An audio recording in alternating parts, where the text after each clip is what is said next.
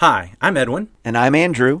2 men. 15 minutes. Eternal impact. Welcome to Text Talk. His glory I will see.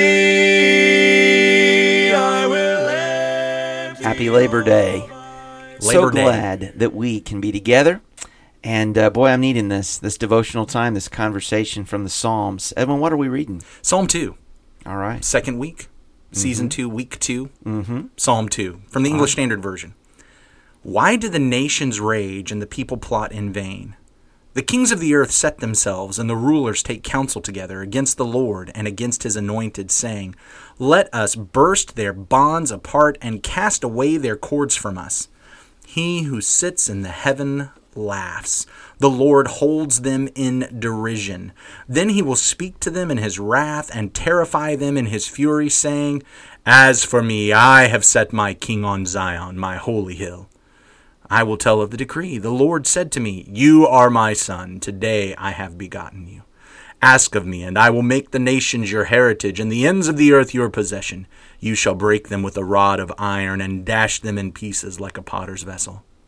Now therefore, O kings, be wise. Be warned, O rulers of the earth. Serve the Lord with fear, and rejoice with trembling. Kiss the Son, lest he be angry and you perish in the way, for his wrath is quickly kindled. Blessed are all who take refuge in him. You know, Edwin, some of these psalms at the beginning, they have these superscriptions that come along with them, and there is some discussion about necessarily when those things were originated. But what's interesting about this in Psalm 2 is we don't have one here that says exactly which psalmist penned this, except for in the New Testament. In Acts chapter 4 and verse 25, Peter quotes from this psalm and says, David said this. David preached this. David's writing this. I think this is a royal psalm. I think we would call it that. Yeah, and so you've got a king writing this psalm, certainly on one level, warning kings, questioning kings, and then I think making a strong point, remember who the real king is, and it's God. The real king is God, and God's anointed is the one who is king on the throne in Jerusalem. Yeah. So David is God's anointed. I know later in the week I want to talk a little bit about the different levels of application or meaning that we might have in the Psalms. Okay. Especially in this particular psalm. But I want to stick with that idea of the kings that you just brought up. And he starts off with this idea of nations raging and kings of the earth setting themselves against the Lord, against the Lord's anointed. So in the Old Testament context, particularly when I think about David, the nations are going to be Gentile peoples, right? Oh, yeah. Okay, so in David's world, there's one anointed king, and of course, that's him. The prophet Samuel was selected by God to go and anoint David king, and even though it was a number of years before he actually got to sit on the throne and execute that office, he's the chosen one. And as this king, he's a leader of God's people, Israel. And he is then, in his life, set in juxtaposition to all these other kings, world leaders. And also, when you think about David and his life with the Philistines, and Amorites, and Jebusites, and all these guys, it was a difficult place to be the anointed, because all the other kings of the earth really did rage against him. In fact, there are some portions of Israel you wouldn't throw a rock very far before you'd find another kingdom that is raging against King David and God's people Israel. The repetition of that word anointed brought something to my mind. I wasn't thinking about this before, but let's move in this direction for a moment. And that is, you remember before David was king. Sure. Who was king? King Saul. King Saul. Why was he king? Again, selected by God, the Lord's anointed. The prophet Samuel anointed him. But he ends up being removed, or he's going to be removed, and God pulls his spirit away from Saul, and then he has David anointed by Samuel. And there in 1 Samuel chapter 16 and 17, we see in 16 the anointing of David, and the Spirit comes upon David. Of course, in the next chapter, we see the result of that, the defeat of Goliath. I think there might be an evidence of that even before Goliath. I hate to jump in there. No, but you go ahead. At the end of the 16th chapter, you do have this episode where Saul has a troubling spirit upon him, right?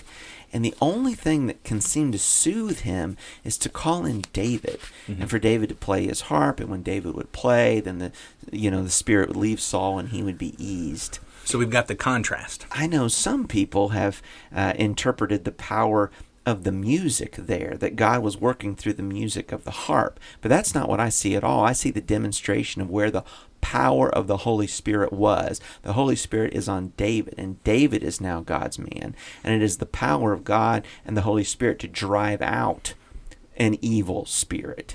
And so we see the recognition of the anointed. Very interesting. I appreciate that. Yeah, the whole point behind that is the Spirit is with David.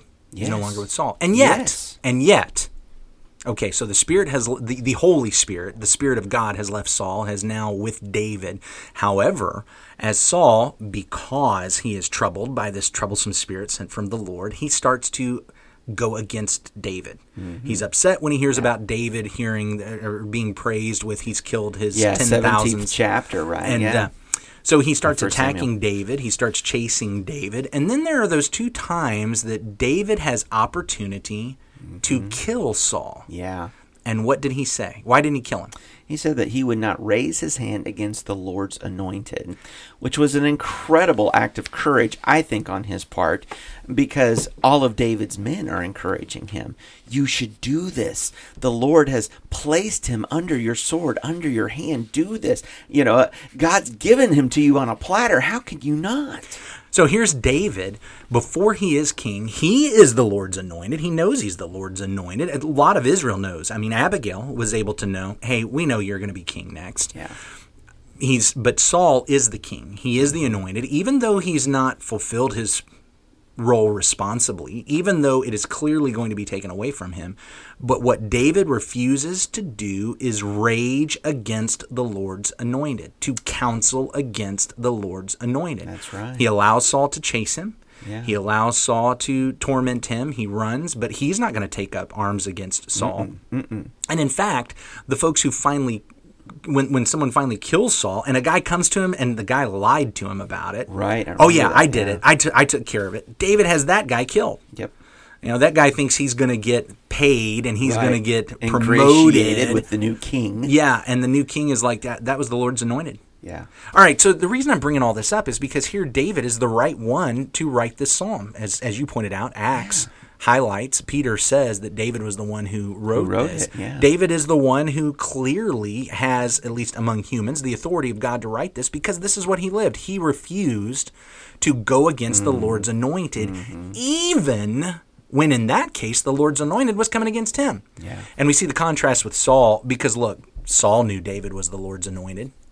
He did. But so did his son Jonathan. But he counseled. Well, Jonathan didn't counsel against the Lord's anointed. No, he didn't. Jonathan was in favor of the Lord's anointed, but because of Saul's rebellion, Jonathan also ends up being killed in all of this. And I'm just looking at this back and forth between Saul and David. And so we do talk about the nations raging, but really this is kind of the way David's reign started, with Saul raging against the Lord and his anointed. Yeah, absolutely. Even though David refused to. Now here, I want to bring this home.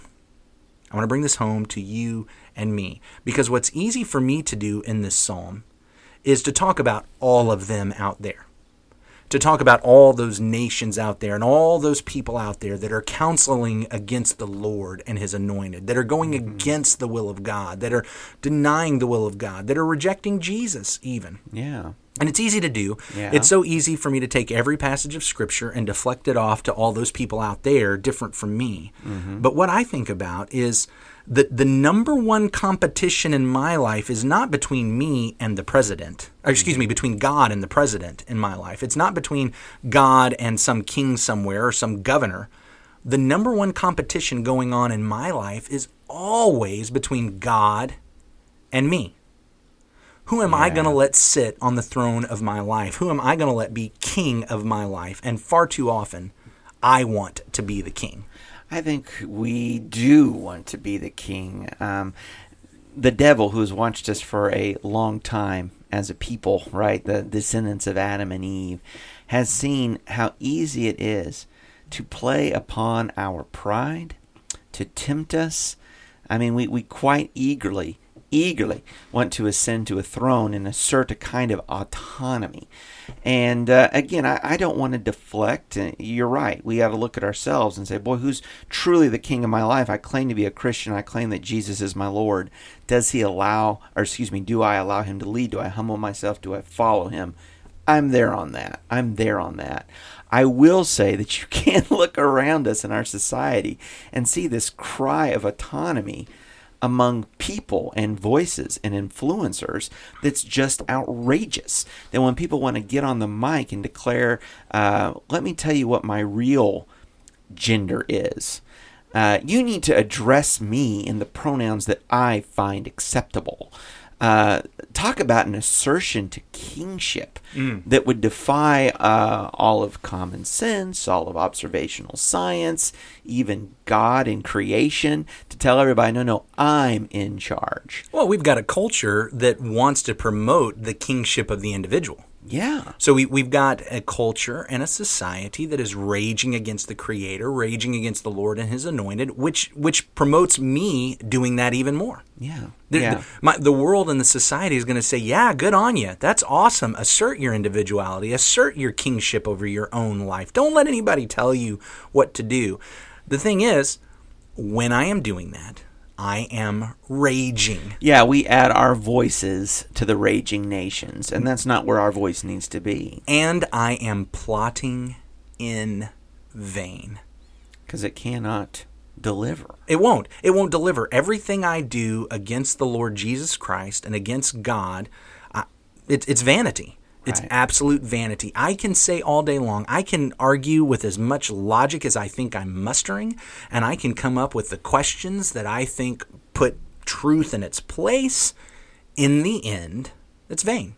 In the end, I'm going to be the loser on that. I'm always going to be the loser when I go against God and His Anointed.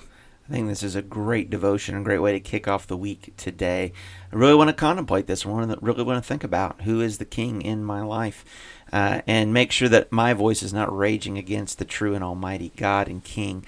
We hope this has been a great reading for you and devotional time for you. Please send us an email. Let us know what you're listening, what you think of the program. Text talk at christiansmeethere.org. Text talk at christiansmeethere.org. Let's pray. Our great God and Father, Lord, we thank you so much for this day, for this time to read Psalm 2, for the conversation, and Father, for the challenge that we might take a moment to look at ourselves and understand you are the King. Father, may we not take our places against you, to rage against you, to plot against you because of our own selfishness, our own pride, our own little fiefdoms that we want to protect. Oh God, may we be humble servants of yours and lifting up you and your anointed for your glory. In Jesus' name we pray. Amen. Amen. Thanks for talking about the text with us today. I'm Edwin Crozier, and I'd like to invite you to join the Christians who meet on Livingston Avenue this Sunday for our Bible classes and worship. You can find out more at christiansmeethere.org. Check out our daily written devotional that goes along with today's episode. You can find a link for it in our show notes. Michael Eldridge wrote and sang all 4 parts of our theme song. You can get more from him at acapeldridge.com. Remember to subscribe, rate, and review our podcast so others can learn about it more easily. Have a great day.